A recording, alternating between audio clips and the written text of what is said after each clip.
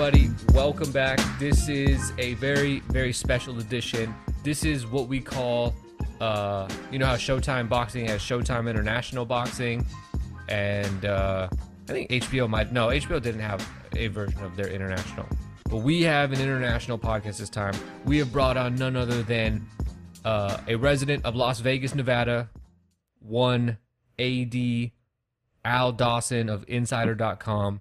Al, how's it going? Oh, really good. You know, I'm kind of disappointed that this is the first time I've been on the show when you've been my agent for probably like 3-4 years. You know, I'm not going to really speak on business matters in a public setting, but I'll make an exception for you. No, I'm kidding. You know, I just thought that maybe you were busy, like actually writing. Because I will say, not to put you over, you know, as somebody who has a vested interest in your career, I mean this sincerely. I think that you are one of the few people that remain. You are in a niche sport where everything seems to be dwindling and there's always this negativity around it. But you are one of the remaining few writers in boxing who's actually like trying to tell the stories. It's not just sources. You don't just break news and then call it a day. I've never seen you write an article, and correct me if I'm wrong, but I've never seen you write an article based off of some interview, some quote that a fighter gave to a YouTuber, which, I mean, there's nothing really wrong with that, but at the same time, it really is kind of doing the bare minimum, you know? You're actually going out, going to the gym, stuff like that. No, you're a sweetheart. I appreciate you saying. I mean, I definitely do a mixture of all of that. You know, I kind of do. If there's an interesting line that somebody's given someone else, I'll take that and run with it. But and do a little bit of sources. But yeah, I've got. I don't buy into this. You know, let's take a break from the boxing matrix. We don't need to do that. There are some really hot fights. That was good. That was good. That was good. All right. You just endeared yourself to anybody listening to this, because anybody who listens to this probably got the reference that you made right there. That was a good one. Bar. That was a bar. If you're bowing out at this time, you're a numbskull, because like next month, Benavidez Plant. The month after that, Tank Javante. The month after that, potentially Devin and Lomachenko, wherever that lands. But you know, boxing's hot right now, and it's like you mentioned about me being in Vegas. I know this might be sacrilegious saying it on this show, but since moving here, I was surprised that it is really an MMA town. UFC really is true. It's since I've been here anyway. I don't know what it was like pre January 2022, but there's so many. UFC has so many events here. They've got 4 pay-per-view shows a year. They do like 2 shows a month at the Apex in Vegas. That is. PFL has got a residency here coming up, but you know, for the first time since I've been here, it feels like boxing is going to be on a really good run with, you know, not just kind of like the small hall shows that you know that you see up and down the strip. That surprised me as well. How many of those that there were, but just these big marquee events where boxing can kind of reestablish a bit of dominance over mixed martial arts. Now, correct me if I'm wrong, but you yourself were sent, I presume, by Insider to the Middle East to cover UFC events. Do I have my information correct? Yeah, I mean, I pitched it saying, you know, we should, you know, go and cover this, and that, yeah, they funded it, and I went over there. Were you at all worried? Because you are the only boxing writer that I know of with a pretty large platform that has not just kind of, you know, reported like, you know, this is kind of what happened with the Kinahan situation, and yeah, he's, you know, running a cartel and all this stuff. But you're the one, like, you've actually been critical. You've told the story and you followed it every step of the way, along with the Irish crime writers and other like major outlets that do like legitimate investigative journalism. Were you at all worried when you went to Abu Dhabi that one Daniel Kinahan was going to have you smoked out when you least expected it? Yeah, so for like a few layers to that, I was actually more like, considering the time that it was, I was actually more worried about COVID looking back. So like at that time we were having lockdown. That's our real enemy. Yeah, well, it seemed at the time. at the time we were having lockdowns, and I think from March until, I'm not sure when we flew out. I think it was June-ish. I hadn't left. I'd obviously left my house, but I hadn't left the town or borough that I lived in London. I hadn't been on a bus, hadn't been on a train. You know, me and my wife had been outside, and we'd, you know, seen friends locally, but you know, that was the furthest I'd been. And then all of a sudden I was, you know, getting on an Uber, going to the airport, getting on an aeroplane, going to somewhere I'd never been before, in a bubble, you know, in a bubble environment that I didn't know what it was going to be. I was more concerned about that. But then as we were there, I was way safer with COVID there. You know, the sort of, you know, regulations and whatever they had in place, and the testing, I think there was like maybe one or two people that might have had COVID, and there was like tens of thousands of people. One was Dana White in this operation. I think he had COVID, but I don't think he had it on Fight Island. No, didn't he? Isn't that when he showed up and was just like, "I'm not wearing a mask"? Yeah. I had to wear a mask. You know, everyone was supposed to wear a mask. Dana White never did. But yeah, it did cross my mind that was going to be the closest I was ever going to be at that point to, or knowingly, to Daniel Kinahan, because Abu Dhabi and Dubai are quite close, you know, in the landscape of geography, they were pretty close. You know, it's like a lot closer than Vegas and Los Angeles. It's probably more like Vegas and or Los Angeles and I don't know, probably even San Diego or something. But and Daniel Kinahan had a fighter on the card, or one of the events, Munir Luzez. And I'm sure he had other, you know, athletes that were involved, or, you know, had been training at MTK MMA. But again, it just went back to like there was such a big police presence in the bubble. Like, you know, as soon as we got off the plane for the first Fight Island in Abu Dhabi, it was just, you know, we had to wait like maybe 30 minutes to an hour in this coach that was, you know, I'm basically like under like armed police, to get our chaperone to then take us into the bubble.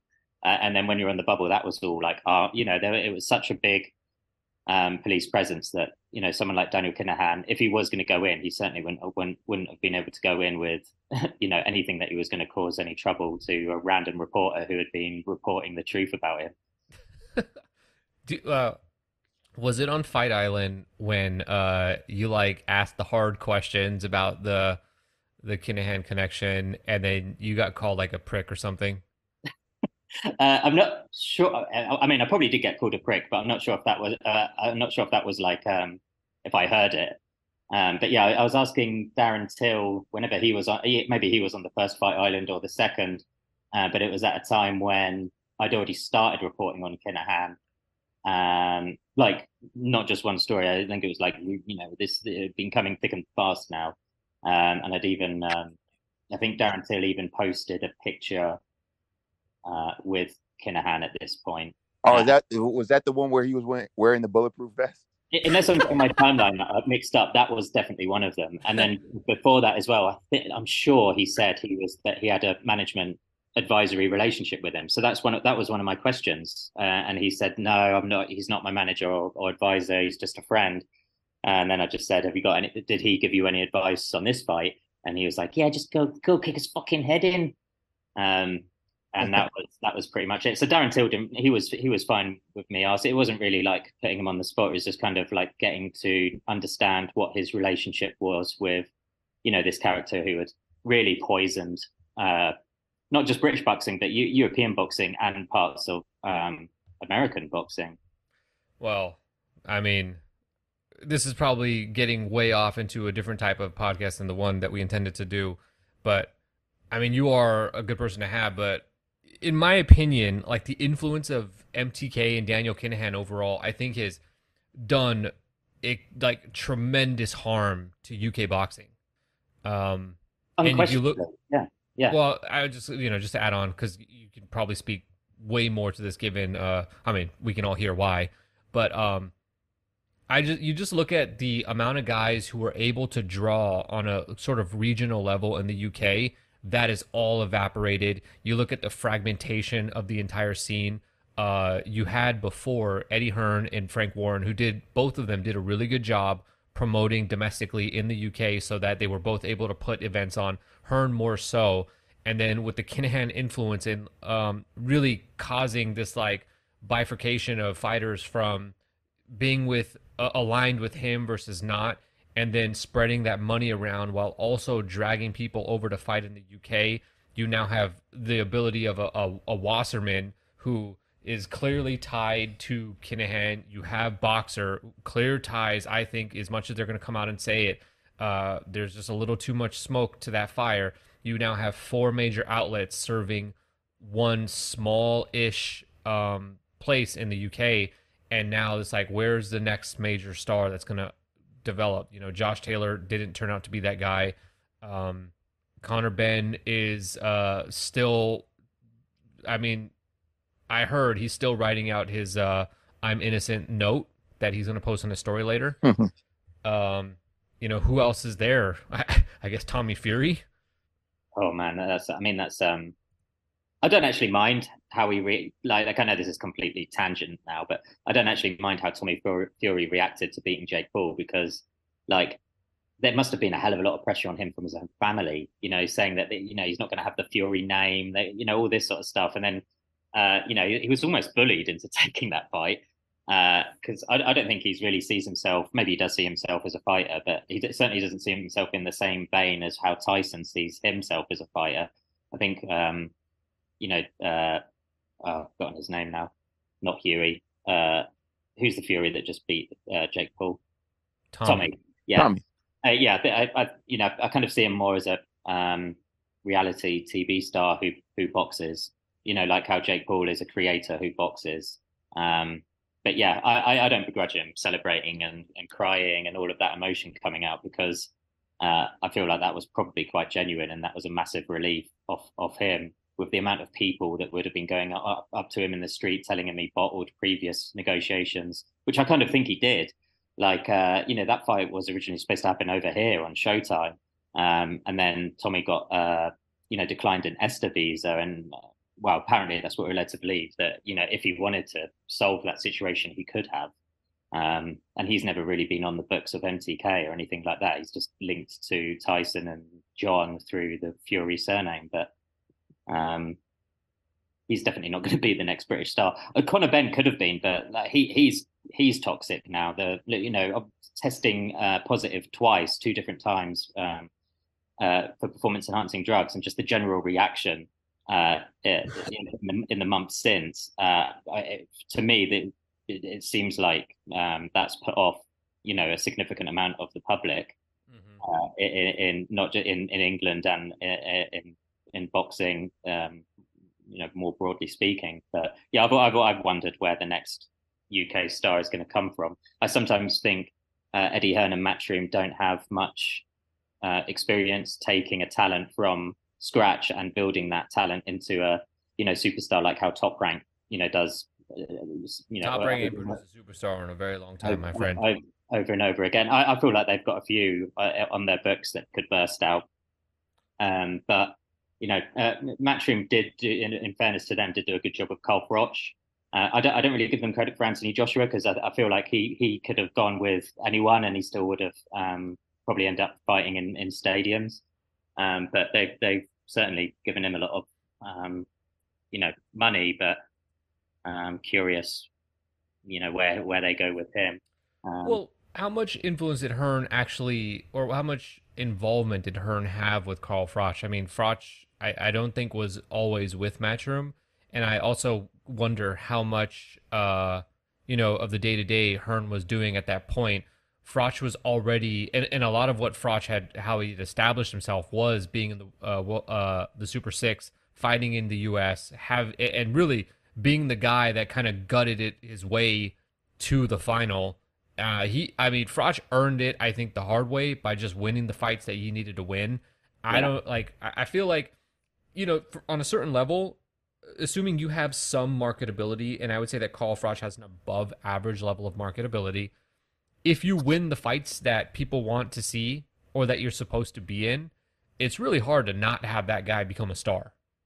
But the promoter he had before didn't take him to the level that I think Matchroom did. It was only really since he, you know, got to the final and then started beating Lucien Boutte, having the rivalry with George Groves, ending up being at Wembley Stadium. I don't know. I do give Matchroom credit for that. Yeah. But I do think that's one of their very few, true, case studies where they can say this is what we did for, that I don't think anyone else could have done. Certainly in Britain, anyway. And it looks like, it's a combination of things too, because like the matchmaking needs to be done properly in order to grow a fighter, which is something that I feel like a lot of boxing fans lose sight of. But like these dudes as pros have to learn on the job, and like a guy may need 25 fights to get to that point if the foundation in terms of like amateur is not there. And I think they've really dropped the ball thanks to, maybe it's just like stop fucking calling Mauricio Lara up, but like Mauricio Lara has definitely derailed quite a few of their projects. And you look at the guys who they were pushing from like a Jordan Gill or Louis Ritson, relevant because Jeremias Ponce just fought and he smoked Ritson, but you had all these guys that were kind of like there, and like matchmaking, I don't even know if they were still like on the trajectory to be stars, but the matchmaking certainly just was not there for them. Or yeah, I mean, they just weren't good. That's also, we need to throw that out there. And another reflection on it, I think this is the first time in a long time where Matchroom's had no male world boxing champions. Yeah, certainly in the UK. Anyway, speaking of, actually, there's no real good transition here. We're not here to talk about that. Here's a question. Can I think this may transition a little bit. So we hear all the time, right, that the UK is the best scene in the world for boxing. Al has recently moved to Vegas, for those who don't know, and he's one of the few people I think that can speak accurately about the differences between what's going on in the UK and what's going on in Vegas. And I would love to hear from you. What have you seen so far now that you're on the ground in what I think is the fight capital of the world? I mean, I haven't been to New York, so I can't compare Vegas to New York, but I definitely feel like Vegas is, one of, if not the fight capitals of the world. But you just look at the power that's here. UFC is here, Top Rank is here. The gyms that we've got here, the Mayweather gym, Extreme Couture MMA, Syndicate MMA, and then there's quite a few smaller boxing clubs as well that, big name boxers, go to, like Caleb Plant is here routinely, with City Athletic Gym, formerly and now DLX. It's weird because I feel like just because of the commonality and, the shared passion for boxing, regardless of whether you're American or English, some of it just feels the same, when you're speaking to people, and we all have that in common. I feel like things are just a lot bigger. I don't know. It's hard to say because a stadium fight in the UK is genuinely quite good to be involved in, but only if, well, not only, but if you're press, you're on the floor, so you've got a pretty decent seat. But I don't know if the experience would be the same if you were, paid £200, which is $250, to be right at the back, in seat number 79,999. I think boxing is best in the arenas. At most the 20,000 arenas. I like, for boxing in Vegas, I like the MGM Grand, and it's weird because I don't like boxing as much in the T-Mobile Arena, but I love the UFC shows in the T-Mobile. I don't know what it is that the organizers in different sports just tend to do better in different arenas, maybe. I like the LA fight scene. I feel like in Los Angeles, it's more gym orientated and fighter and coach orientated. Whereas over here, it's more executive orientated and event focused. But yeah, it's a tricky one because I've only been here 14 months now. So I still want to take in a fight in Miami and New York. I want to do more in Los Angeles as well. Down to go to Atlanta next time Tank goes there? Yeah. Oh, mate. Yeah. You're going to need to take Lex. I say you're going to need to take Lex. Yeah. Is that where you are? No. I reside in New York. I'm not there at the moment, but New York is home. And so when, whatever we get next time in New York, if you make your way out, we'll definitely whatever your favorite food is, we could pull up, get Hey, some pizza, whatever. but Al in Atlanta may need that chaperone. You gotta take him to the spots. What, Magic City? Is that what you're talking about? I mean, I have a confession. I've never been there, so I mean, it'd be a new experience for the both of us. well, but Lex, you as a connoisseur of the gentleman's establishment, you know what I'm saying? So Al, if you don't know, Magic City is one of the more popular gentlemen's clubs in Atlanta, but just across America. It's really, really well known. I mean, before we jumped on the call, you did say you didn't want to get me fired on this call, but whenever there's something that if people go to and it's recommendations, and I'm down to experience all that as well. Al's like, if Yelp recommends it, it sounds like it's my bag, but this sounds like Yelp is not recommending this particular establishment you were talking about, and I certainly don't think the food is getting 4 stars or above. No, the food's supposed to be fire for what it's worth. Just saying. All right, just is like totally random. On American food, I find pizza massively overrated, but I'm really into the barbecue scene. I don't know if that's common across America, but pizza is pizza, I feel. Whereas barbecue seems to be quite like had barbecue around the world and pizza around the world, but barbecue in America is definitely different gravy.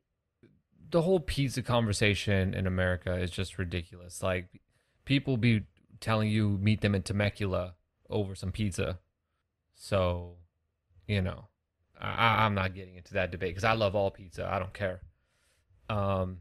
Anyway, why don't we transition into some fight talk? Like, there's a lot of cool fights coming up. Al's got a lot of cool information. Yeah. Some he can share, some he can't. But this is a well-informed man. So, let's start with the big one, and then we'll kind of go into the smaller ones. And by the way, you just spoke to Steven Espinoza. You asked some hard-hitting questions of the man who runs Showtime. And obviously is one of the few people that you can probably get any information about PBC about on an executive level. So let's start here. We rewind the clocks back to December. Gervonta Davis announces that he will be fighting Ryan Garcia, and Ryan Garcia announces that he will be fighting Gervonta Davis. It's only like planned for the spring. We then learn that Tank was going to fight Hector Garcia in the meantime.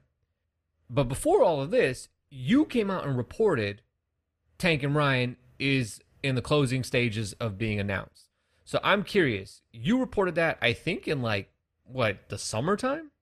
Maybe a little after summer? I just looked up. It was October the 6th is when I published it, that they were in deep. October's still summer for us in California. So I'm going to take that as me being correct. But so can you give us anything what the hell possessed you to write that article? I think it was so I probably speak to, I'm on the phone, to certain people like most, not every day, but, a couple of days in the week, I'll do just a gossip round, see what's going on. And then from one side, I just heard that, there were talks, right, with Ryan Garcia. Not with Ryan Garcia, but, between, the people representing Gervonta Davis at the time and, Golden Boy Promotions representing Ryan. And I think it was just within a day, I was just driving to Los Angeles anyway to go and see, I was going to Golden Boy HQ, and then I was going to go see Alexis Sorocha. So while I was in Golden Boy HQ, I went in and met Eric Gomez in his office, and we're talking about a few things, and then I just brought up the Gervonta fight, and he confirmed everything. Yeah, and that was on record as well with Eric. He just confirmed everything that I'd heard from, people like Leonard Ellaby and people at PBC and people at Showtime. No matter who, the only people I didn't speak to actually at that time was the fighters themselves. But knowing who was involved at the executive level, it was quite clear that this fight wasn't just.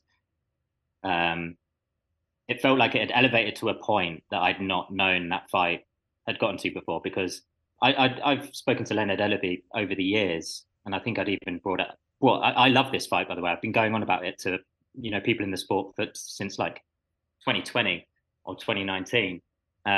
But at the when I spoke to, say, Leonard Ellaby in 2020 or Bernard Hopkins in that year, it was more like they were praising the other opponent, but it was just more like we've got our own stuff going on. And do you know what I'm saying? That there was just a difference between quotes that I was getting in 2020 compared to we're actually in deep talks now. This fight is going to happen and it's going to happen next. So that's kind of why I wrote that article, just because it was. I'd never be, I was these things can fall at certain hurdles. Like I was really from what I understood, like at the same time I wrote a story about Errol Spence and Terence Crawford, and then I had to write that again about 2 weeks later because Terence Crawford basically walked away from the deal that he wanted or previously wanted, basically blindsiding people at PBC and Showtime and everyone involved that was expecting that super fight to have happened, maybe not now, but in the next couple of months.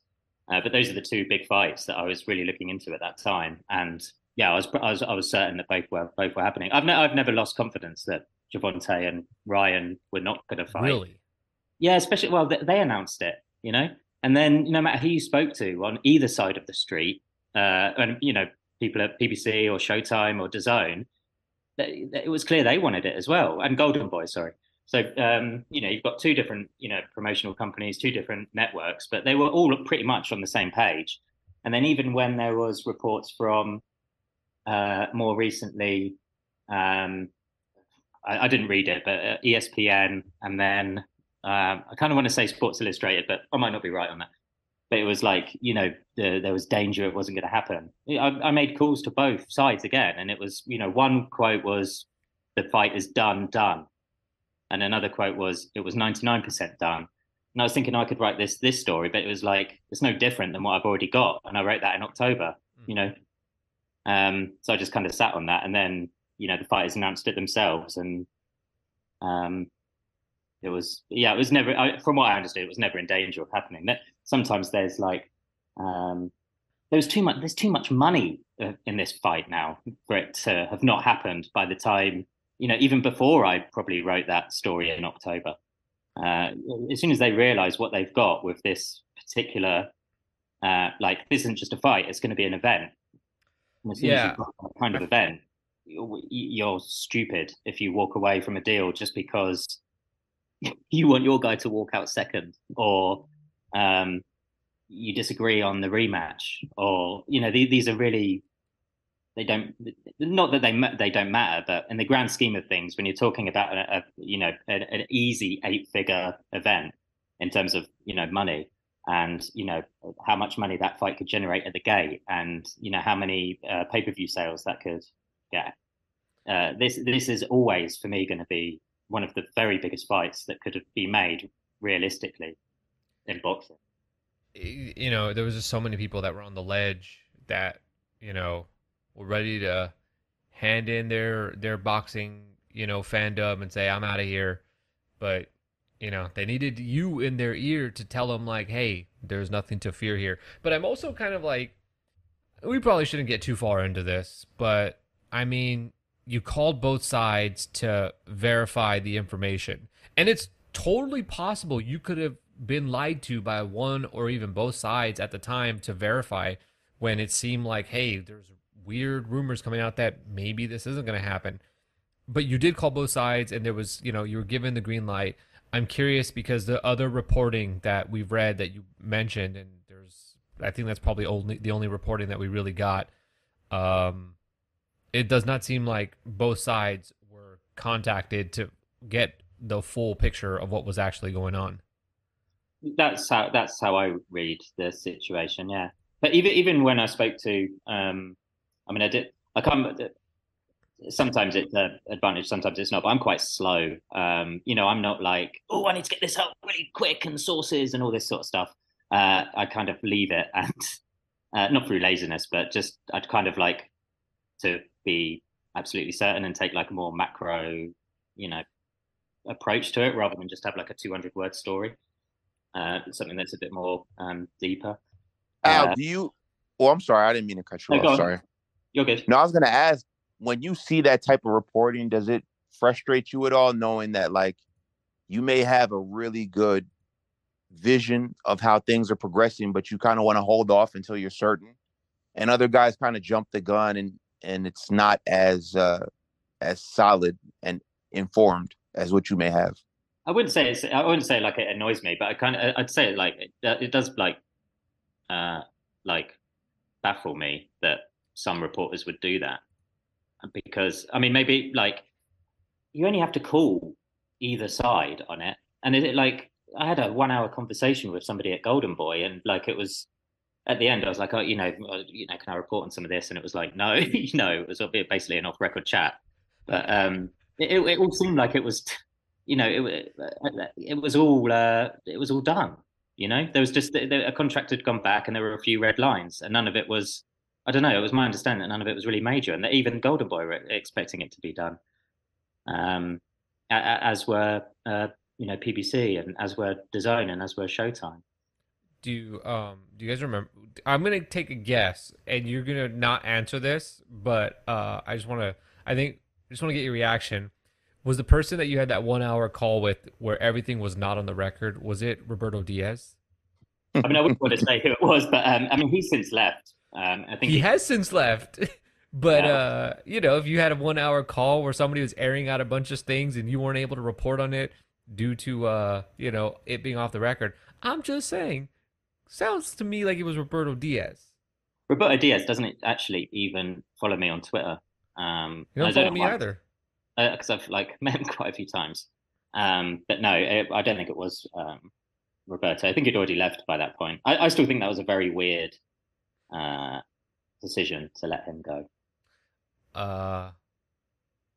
Well, it sounds like they have a lot of interesting things happening in the Golden Boy. I mean, we haven't heard much about their deal with DAZN, and the fact that a part of the delay was the fact that Golden Boy was having issues with DAZN, right? I'm not sure about that, but I wouldn't be able to comment with complete. No, I'm not even asking you. I think I was just saying, I read that in Angelo, wasn't it Jake Donovan's piece on Boxing Scene that reported that? Or was it Donovan? I didn't read his piece, but I know that in a space, Rob Tebbit, who's a pretty connected UK guy, he had said that the holdup, and I think actually Dan Rayfield then tweeted it, or no, Dan Rayfield wrote it, I think it was after Rob had said it, but basically, the holdup was a disparity that Golden Boy and DAZN had over money that I guess one of them was supposed to be getting. I don't know which way the money was going to be going in that situation. But yeah, that was the holdup, is that Golden Boy was having issues with DAZN, which then, holds up this fight being announced, which then puts doubt into this, which then, goes into Showtime scheduling, which kind of messes up, all those announcements of fights that we probably were going to get at some point that, have just kind of trickled out at this point as sources tweets versus a sort of organized, oh, here's our little press release. Everyone join us for a Zoom call, and we're going to reveal the next 4 months of fights or something like that. It seems like that's kind of one of the things that threw a wrench in that potential situation playing out. But that's all. No one here reported that. That's Rob Tebbit and for Dan Rayfield to confirm or deny at this point, I guess. Although, Alan, given your Mr. Sources here, if you really wanted to, you could actually find that out. But I highly doubt Golden Boy would actually, on the record at least, tell you, yeah, go ahead and report that DAZN was holding us up. We're some, we're just little guy here. I mean, this is just me saying, but I'm surprised that there isn't a bigger push from DAZN with Golden Boy in the US, because they have got a lot going for them from a US point of view, obviously in California, but even Alexis Rocha for Blair Cobbs, there's so many people cheering for Lex in that fight, at least 5,000 to 10,000 people in that venue, and that's before you even get into Virgil Ortiz or Jaime Munguia, who's for some reason a big subscription driver for DAZN, presumably because of a Canelo link, and they put Canelo in on May, and then they put Munguia out in June, and they try and retain interest from Mexican fight fans or Mexican Americans. And who would be the other one? Oh, Ryan Garcia. Those four. Those four fighters alone. That's like massive for a broadcaster trying to make inroads in the US. More so than what Matchroom USA have got to offer. Because in the US interest, it's only really Canelo and I don't know, maybe Joshua. Well, I mean, if we're like literally just, sometimes you just got to look at the record to determine some sort of like takeaway. And the record usually informs you, like, oh, this team is, 5 games under 500. Clearly, they're below average. Matchroom's not really doing shows in the US anymore. They announced like 8-9 fights, and one of them is in the US, and that's a Bam Rodriguez in a small venue in Texas. I think that they've essentially given up, and even Canelo, Canelo possibly fighting in Mexico, but there were talks about that fight going to the UK or even the Middle East. I think Matchroom, in terms of like, and DAZN overall, it just seems like their focus on the US has just been like, if we get it, cool, but if not, we're not going to stress over this market anymore. Clearly, this is not a market that's worth. We can't spend enough to generate, because they have spent a lot of money, and clearly that didn't give them the results. So we can't spend enough money. We just can't afford to spend the money it's going to take to build the following here. This is probably going to have to be, what's the word when it's like not direct? I can't remember what the word. There's a word for it where it's like kind of not direct, like, I don't know. Indirect? No, that's not indirect, but maybe. Incidentally, if the U.S. does take off at some point, which it does not look likely, they're cool with that, but they're not going to really waste their energy on building up this market that clearly there's not enough want and desire for it. But yeah, so the fight is announced and all this stuff. But you talked to Steven. Was it today or yesterday? It was today. On Tank and Ryan, I've spoken to Stephen Espinoza at least 2 times in the last 4 weeks. And some of the stuff I've already peeled out from like different topics that's already published. But I was keeping hold of what me and him had talked about with Ryan and Tank, and then just added a bit more. Like, we didn't talk too much today about Ryan and Tank just because I'd already spoken to him about it, and I didn't really feel like much had changed. But I was interested in the venue because it's, there's been no announcement on the venue. We just know it's April 22nd, and it's going to be in Las Vegas. Gervonta Davis mentioned T-Mobile Arena, I think, on Instagram, and then deleted it, of course. Yeah, it's not. That's in play, and Stephen said that. So I'm just trying to find the direct quote. T-Mobile has been very aggressive in wanting the fight, but there's still a small chance, I would say, that it could land at the Allegiant Stadium, home of the Vegas Raiders, or MGM Grand. I actually thought, from what I'd heard, like, this goes back weeks, not based on a call with Stephen Espinoza, but I thought it was going to land in MGM Grand. But I guess with T-Mobile wanting to be aggressive, that was his words. Maybe they'll win out. Why do you? Now, I personally prefer the MGM Grand over any venue, with the exception of like the really small arenas that only do like 12,000 or so, and then the StubHub Center, which I don't think you've been to yet, but you got to get out here for the Fundora fight, which is a terrific venue for fights. But the MGM is fantastic. You mentioned before we started recording, we were kind of talking about the different venues. Why is it that MGM makes such a hard push and is like usually the one that gets these big fights? I think there's, I can only repeat from what I've asked, insiders. So this isn't me kind of answering, but I think there's like maybe 2 or 3 key reasons. One is that they pay more because MGM Grand Garden Arena is obviously inside the MGM Grand, and that's a really big casino resort hotel. So like if you've got I'm not sure what the capacity is. I think it's maybe 15, 16,000. But then most of those people probably stay in the MGM Grand afterwards, whether they go to the casino floor or Hakkasan nightclub or the restaurants. So all that money is still, staying in the venue. So I think the casino pays more for one. When you have an event at a venue like MGM Grand, which only has 15, 16,000 capacity, the ticket prices can be raised more to generate higher demand, because there's not as many tickets as what there would be at, say, the Allegiant, where the ticket prices would probably be a lot less. And I guess the difference between MGM Grand and the T-Mobile Arena is that, the T-Mobile Arena isn't actually in a casino. It's right next to, it's just behind New York, and opposite the street from Park MGM. So if you had that capacity is 20,000 people, but as soon as the event finishes, those 20,000 people could go anywhere. They could go up, right to the top of the strip and go to Wynn. They could get an Uber and go downtown or to Fremont if they wanted. So it's quite hard to retain. If you've got a high roller or 10 high rollers who are spunking loads of money on the tables in the MGM Grand, and then you send them off to the T-Mobile Arena with a really, really hot ticket on the floor, are you going to get that high roller back, or is that high roller then going to go somewhere else? I think that's why MGM Grand tends to be such how many times, I can't remember how many times I've seen a fight there last year, but Shakur Stevenson and Oscar Valdez, I think, was the biggest MGM Grand fight last year in boxing. But just going back to Stephen Espinosa's word, T-Mobile being, in his word, aggressive, I guess they're going to be, maybe paying more than what MGM Grand would be.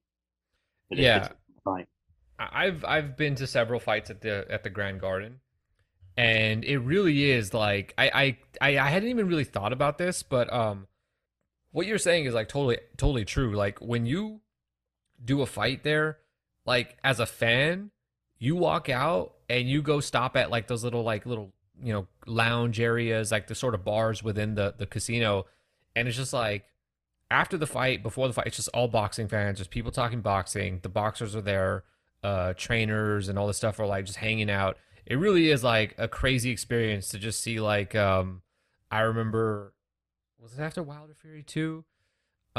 Just like seeing Kell Brook walking around like really like looking like the most ordinary person in the world. Tiafimo, another one that's just walking around like looking all ordinary. I'm not gonna say who they are because it's probably this is probably not cool for me to say, but there's occasionally some certain fighters that you'll see actually gambling when maybe you think you shouldn't really be doing that right now. But the MGM Grand is a great place to have a fight. I mean, in my opinion. But I get the reason why you'd want to go to Allegiant. I get the reason why you'd want to go to the T-Mobile Center. Not the T-Mobile Center, the T-Mobile Arena. Now, Angelo, real quick, where would you like to see the fight? I'm just curious. If you could pick for Tank and Ryan. The MGM Grand. Why? Grand Garden, man. That's where Mayweather Pacquiao was. It's funny because of the three arenas, it's obviously the oldest one, and when you get in there, it's nothing special. But it I don't know. It's a little. It's more than just like being. There's something different about that arena, kind of like the StubHub Center, where like it's just like it's a boxing landmark at this point. So yeah, that would be my pick. I also hate the T-Mobile Arena. It is horrible. As somebody I've only been to T-Mobile for basketball events. I haven't been there for boxing quite yet. I don't think I want to see Tank Ryan in Allegiant. I don't like the stadium experience for boxing. It just it lacks that chef's kiss moment of like the build up and intensity, and I don't know. I think I agree with you. There's something about. Oh, go on. I was just gonna say, I think in the stadium fights, I think you miss out on the intimacy. The only stadium fight I really liked was Joshua and Usyk, and it was because we'd just come out of in London or in England as a whole the very last lockdown. So there was a real it felt like a festival walking into the venue. There were food trucks selling jerk chicken, and you're going in, and everyone was there was just a very nice vibe that felt good. The sun was out as well, which helped. And it just like, even taking away people singing Sweet Caroline, it just felt like the whole, everyone that was there felt like they were on the same wavelength. And it was just a very rare time in England because, like in America, that, like, going broader speaking in England, for 6 years before that, it was either you were Brexit or you were a Remain, or you were a Tory or you were Labour, or there was such a divide, socially and politically speaking, that was just one of the very few moments where you had 80,000 people and they were all wanting to just revel in, some good street food, some good music, and then go and watch some really good fights. Well, that's all they got to revel in that night. Al, you didn't make it to any of the Canelo or Errol Spence fights in AT&T, have you? No. I went to both the Canelo fights in the T-Mobile last in May and September, but I haven't been over to Texas yet. What was the which fight was more dead, the Bivol one or the Golovkin one? I think I had higher expectation. I had really high expectations, so I was actually quite disappointed. I turned up, like, for the whole fight week, it just felt like a big boxing show, and I was expecting it to be a transcendent sports event. You know what I'm saying? It's like when I went to Wilder Fury 2, that felt like it had really transcended. It felt really big. I get that. I think Ryan and Tank will have that. Within weeks, I think we're going to start seeing more people on NFL players talking about it, and musicians and actors, and we're probably going to see quite a. I mean, Stephen Espinosa even said that today. He's already getting quite big celebrity requests for tickets. I didn't really feel like we had any of that with Canelo. And going in, I was thinking Canelo was the face of boxing, and I just don't feel like those events in particular reflected that. Yeah, I've been to a few Canelo fights before, and like I remember before the second Golovkin fight, there was like this impromptu. It was probably at like 3 o'clock in the afternoon, maybe 4. There was like an impromptu parade coming down the main street, Las Vegas. I think it's Las Vegas Boulevard, the main street, to go to the T-Mobile Arena. There was like this impromptu parade with fans with like Mexican flags and stuff like that, just like kind of like walking down the street. And it was a really cool experience. But those fights did not come off the way, let's say, the first Golovkin fight did, or the second Golovkin fight did. No, I went to the first Golovkin fight, not the second one. But the fights just did not come off that way on TV. So I'm just curious, like, for you inside the arena, obviously one of them, Canelo, lost, and it was very clear early on that the fight was getting away from him. So there wasn't much to cheer.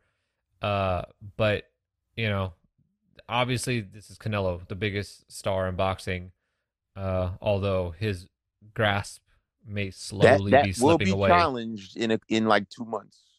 Well, I think it's pretty clear that while Canelo does have the longevity and we're not ready to knock him off the top of the mountain at this point, but the peak that Ryan and Tank are about to hit is certainly going to be a higher peak than what Canelo has done in quite a while. No. Whoever wins is knocking Canelo off the peak. Now the question though is, how long can they sustain that position? I go on. Sorry, I was going to say I agree with that, because if there was I know it's a really cliched way of looking at it, but if there was a boxing video game that was going to be launched in September, who would be the face? I think it would be the winner of Gervonta and Ryan. Neither one is with Daniel Kinahan, so they would not be on the cover of that game. But no, I also disagree with that. The face of the video game would not be Tank or Ryan. Who would the face of the video game be? Oscar and his fake abs. I was waiting for you to say the B10 logo. No, bro, you saw Oscar shadow boxing to the TV recently?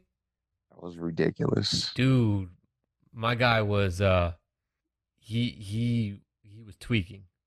no other way to describe what we saw there. Well, guess it's only going to get better as we get closer to the fight. I mean, will they even let him on stage for the first press conference? Oh, he is not gonna.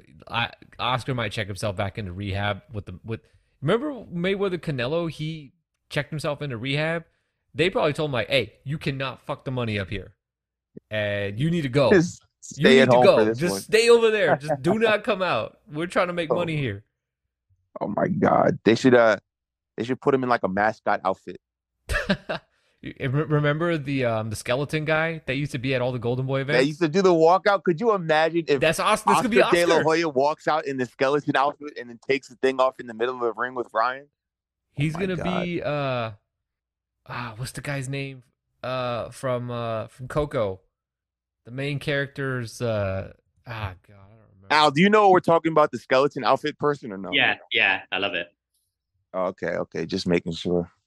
No, that was a great time in boxing. Just a skeleton dude just popping up for no real particular reason. The dude's name was Hector in Coco. All right. Why did Benjamin Bratt play Ernesto de la Cruz? I don't know. I actually, it does make sense. All right. Any other things that you learned from the conversation with Steven? Any cool tidbits you could share with us? So I've got let me just go into the Showtime schedule. So one of the things, so just a few highlights. So I'll run through these quickly. But March 25th, that pay-per-view, I feel like that card is awesome. Jesus Ramos and Joey Spencer, Benavidez Plant. There's then a ShoBox on April 7th. Oh, and then another championship boxing the very next day. Fundora's back. Then we've got Gervonta Davis, the 22nd. Rolando Romero headlining a fight off a loss, taking a title fight against Alberto Coelho May 13th, and then there's ShoBox June 9th. So one of the so running through that, one of the things that jumps out is that there's still, even though there's some really nice fights there and some big name fighters, there's still kind of testament to how big the roster is. But Errol Spence isn't on it. Neither Charlo brother is on it. Jaron Ennis isn't on it. David Morrell isn't on it. Danny Garcia's not on it. And they've all got fights to be announced. So Jamel is very likely to fight the winner of Tim and Tony Harrison. And that will probably be July.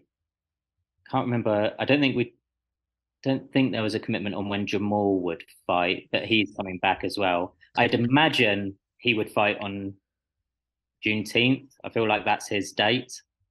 Right. So although only fought on it one time. There was one that was organized, wasn't it? And then was he injured for? Correct. Yeah. But I think he likes having ownership on that date. Errol Spence Jr. and Keith. I'm not like. So his direct quote was, "We're in the process of finalizing Errol's next fight." Didn't say whether that would be Keith, but. That will be announced. Keith Thurman or Keith Idec? Who would you say? I don't know. Keith Idec looks at me sideways one more time. I might say him. You could have Keith Thurman with Keith Idec in the corner. Yeah, I imagine that's the fight that's probably going to happen, given the WBO's ruling that they're ordering Alexis Rocha and Terrence Crawford. So it's pretty clear that that's probably the most likely route both of those fighters are taking. And at this point, I'm like highly skeptical that the Crawford or Spence and Crawford will ever fight. If Crawford signs with Golden Boy and gets and fights Lex and then Virgil, like outside of Spence, I feel like that's quite acceptable. I like Rocha. I like the fight for him, but to then get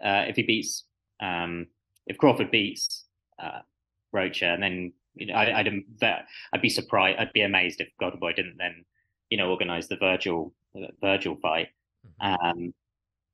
By the time we would then get to the third fight, if they have a 3-fight deal with Crawford, we're then looking into maybe next summer, so midway through 2024.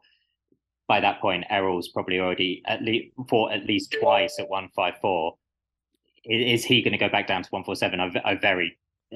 Probably not. I remember when it was that those negotiations failed so publicly, and I spoke to Sebastian Fundora a few times in 2022, and he's keen to fight anyone. Even like at 154, you look at him and he is like hilariously tall for a 154 fighter. And it's amazing that he thinks he can fight at 147, and that 147 seems to be a more viable weight class to dip into than say 160. But he's keen to fight. He said repeatedly through last year that he'd be keen to fight Spence. And Stephen Espinosa on Fundora said he's come a long way in a short space of time, burst onto the radar, and has been getting quality wins. I do not believe it will be long before we see him in a title fight this year. So, whether that's Jamel or he goes for Spence. But the reason I mention him is because Spence actually liked a tweet that I put about them fighting each other, Fundora and Spence. So Errol clearly likes the idea of fighting Fundora. And then it just depends on how all these sort of fights play out, I guess. But there's so many options for Errol at 154. Outside of, he doesn't even need to then, challenge. Not that I think he would fight Jamel. I think Jamel would go up to 160, and then those belts would kind of become vacant, and then Errol would kind of gobble up one by one. But yeah, I think the only way we see Errol and Terence is if it happens at 154, or it happens. I really don't see it, and also we have to factor in, Errol's quite got bad luck. So, you said he by that time, fight twice. I mean, you're not factoring in this dude being like, hit while he's riding a bike. Yeah, a magnet to car accidents. He's just got a magnet to fiberglass and the cement. Cause dude is out here just like with the worst of luck. Next thing he's gonna get bucked off of a horse. I was about to say, yeah, falling off a horse, yeah. All right. Let's see. Anything else before we let you go? We were gonna talk about something else, but I think we've gone a little too long here. I've heard a rumor about David Morrell's next fight, which I can't repeat. But do you just based off of your, just gauging the temperature? Do you think that David Morrell could possibly be fighting Demetrius Andrade next? That's a good shout. I didn't get a gauge on opponent, but I got the impression that these fighters who haven't got a bout booked on this schedule up until June 24, that they would be fighting after that. So that could potentially be a bout that happens July, August. He tweeted in Spanish, but essentially the translation is like, he's got something big.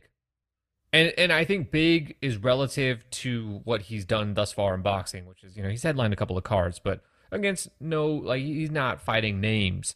So my thinking in interpreting his tweet is he's got a name as an opponent.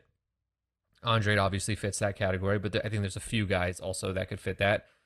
If Anthony, I don't think he's awake yet, but Anthony Durrell also would technically count as a name. But I don't think it's him. But so he's either got a name or he's going to be back on Errol Spence's undercard or something like that. So I don't know. I just wanted to throw that out there. So yeah, any final words or any final things for you, Lex? One last question for Al on the way out. Of the fights that Showtime leaked today, through whichever sources, which are you the most excited about? I hate to be cliche, but I know actually, Benavidez Plant is already quite spicy, and that could spill over quite in a way that we don't see too often. Bad blood can go. Some people don't buy it sometimes, but when it comes to Benavidez and Plant, those two guys, I feel like that fight could be determined by whoever holds their cool, and that could technically whoever loses could probably lose it now or in the next 20 days rather than in the ring, because whoever fights Angry or whoever gets Mayweathered into Oscar De La Hoya, or anyone who's like Conor McGregor and Jose Aldo, anyone who gets under the other one's skin over the next month could be the one who wins. So I'm really looking forward to actually seeing how that plays out, because I like the rivalry. I feel like it could be really tense in the ring. And then say if Benavidez wins, there's a clear 168 candidate for Canelo to fight, and that suddenly becomes a really big fight. If Caleb wins, I think he'd have to win by knockout to get the momentum to really knock on the door for a rematch with Canelo. So I think the stakes are high. I really like the rivalry, and it's at the MGM, and I feel like it's just going to be a really good show. But I'm tied with that and Gervonta and Ryan. I've been like wanting to see that fight for years. Speaking to Leonard Ellerby about it in 2020, getting excited when I realized he was speaking to Eric Gomez in September, October, and that they were going to be putting this fight together. I'm so glad it's happening, and I'm glad it's happening. And that you could put Gervonta, that you could put that fight anywhere, and I would have traveled to go see it. But the fact it's happening, 10 minutes from where I live is a bonus too. I kind of curious if that did land at Allegiant. I would want to see a fight at the Allegiant, but I don't really mind if it's this one or Conor McGregor's come back against Michael Chandler later in the year, but maybe neither of them end up in the stadium. But yeah, I'm tied between those two. I think you could have just one of those fights and it would be the best schedule, just one, but you've got two in the same 11 week 9 fight schedule, and they're really big events to kind of frame the rest of the events around. I like those two, even though it's a really boring answer, because those are the two big ones. But I do get excited about the I've bought a bowler hat recently, and I'm going to be wearing a bowler hat to as well. I'm even thinking about getting a cane as well. I'm going to turn up like something out of I'm going to either look like an umbrella salesman or you're going to look like you're about to just like put Batman through hell. Yeah, that to me is if that to me is like a dress up. That's the glamour in this sport. I love it. Now you brought up the UFC. Don't they have a pay-per-view coming up this weekend? Yeah, John Jones and Cyril Gane. That's a big show as well. I mean, we won't be watching that because we will be watching Magsayo and Figueroa, which is going to be a much better fight. I've never watched a John Jones fight and thought it was entertaining. Depends on the John Jones fight. There were times like his fight with Gustafsson, which I thought was like 5 years ago, but it turned out I think it was 2011 or 2012. That was a bloody war, and I don't think we're going to see that Jones, but there is a curiosity here because he's still probably in the prime of his life. He's not fought for about 3 years. He's genuinely, if he's not the GOAT, he's one of only like 2 or 3 people who have got a claim to be the best mixed martial artist of all time. And he's coming back at heavyweight, weighing in probably 50 pounds heavier than he ever has before, against a guy who's quite fluid for a big guy in Cyril Gane. I definitely preferred to have seen it Francis Ngannou, but I still think Jones and Gane is a big time event. Is John Jones still taking dick pills? That would be a question, but I'd be surprised. Just asking. No, Figueroa Magsayo. There's no way that this fight isn't gonna be a war. Like Deuce had an all-time tweet of like, just Brandon Figueroa cannot be hurt. Like, he has no brain to concuss. So that dude just walks forward, absorbs punishment, and dishes it out. Magsayo's going to put that to the test because he's going to load up, which you don't see a lot of guys at featherweight, like just fully like selling out all the time.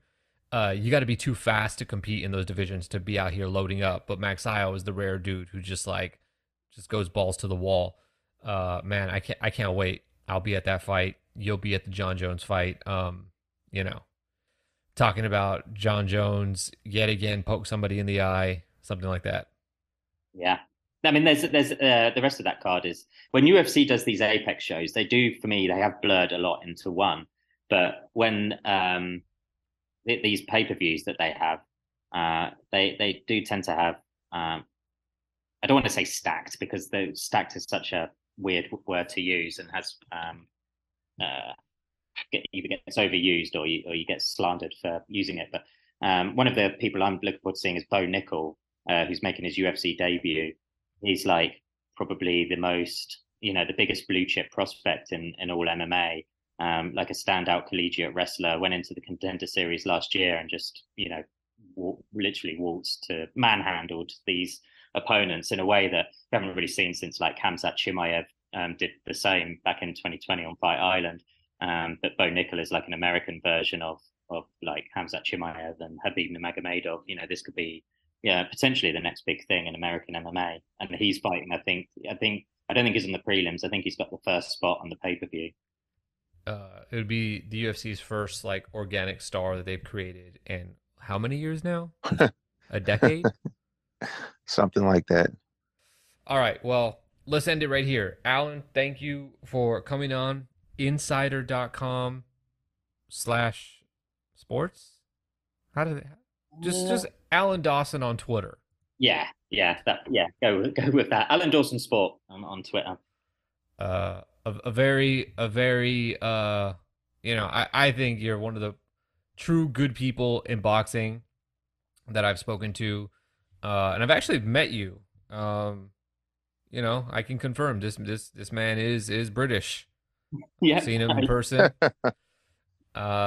Reaction was, "Oh my God, you're actually English." I thought you were faking it. I was like, no way you tweet the things you tweet but sure enough. So yeah, everyone, thanks for tuning in. I hope you guys enjoyed this one. We have some other additional podcasts over on the Patreon if you want to check those out. We all up in the chat, breaking down all the stuff that maybe we don't cover on the podcast that we don't get to. So go listen to that. Go read Alan, follow him on Twitter, and we'll be back next week.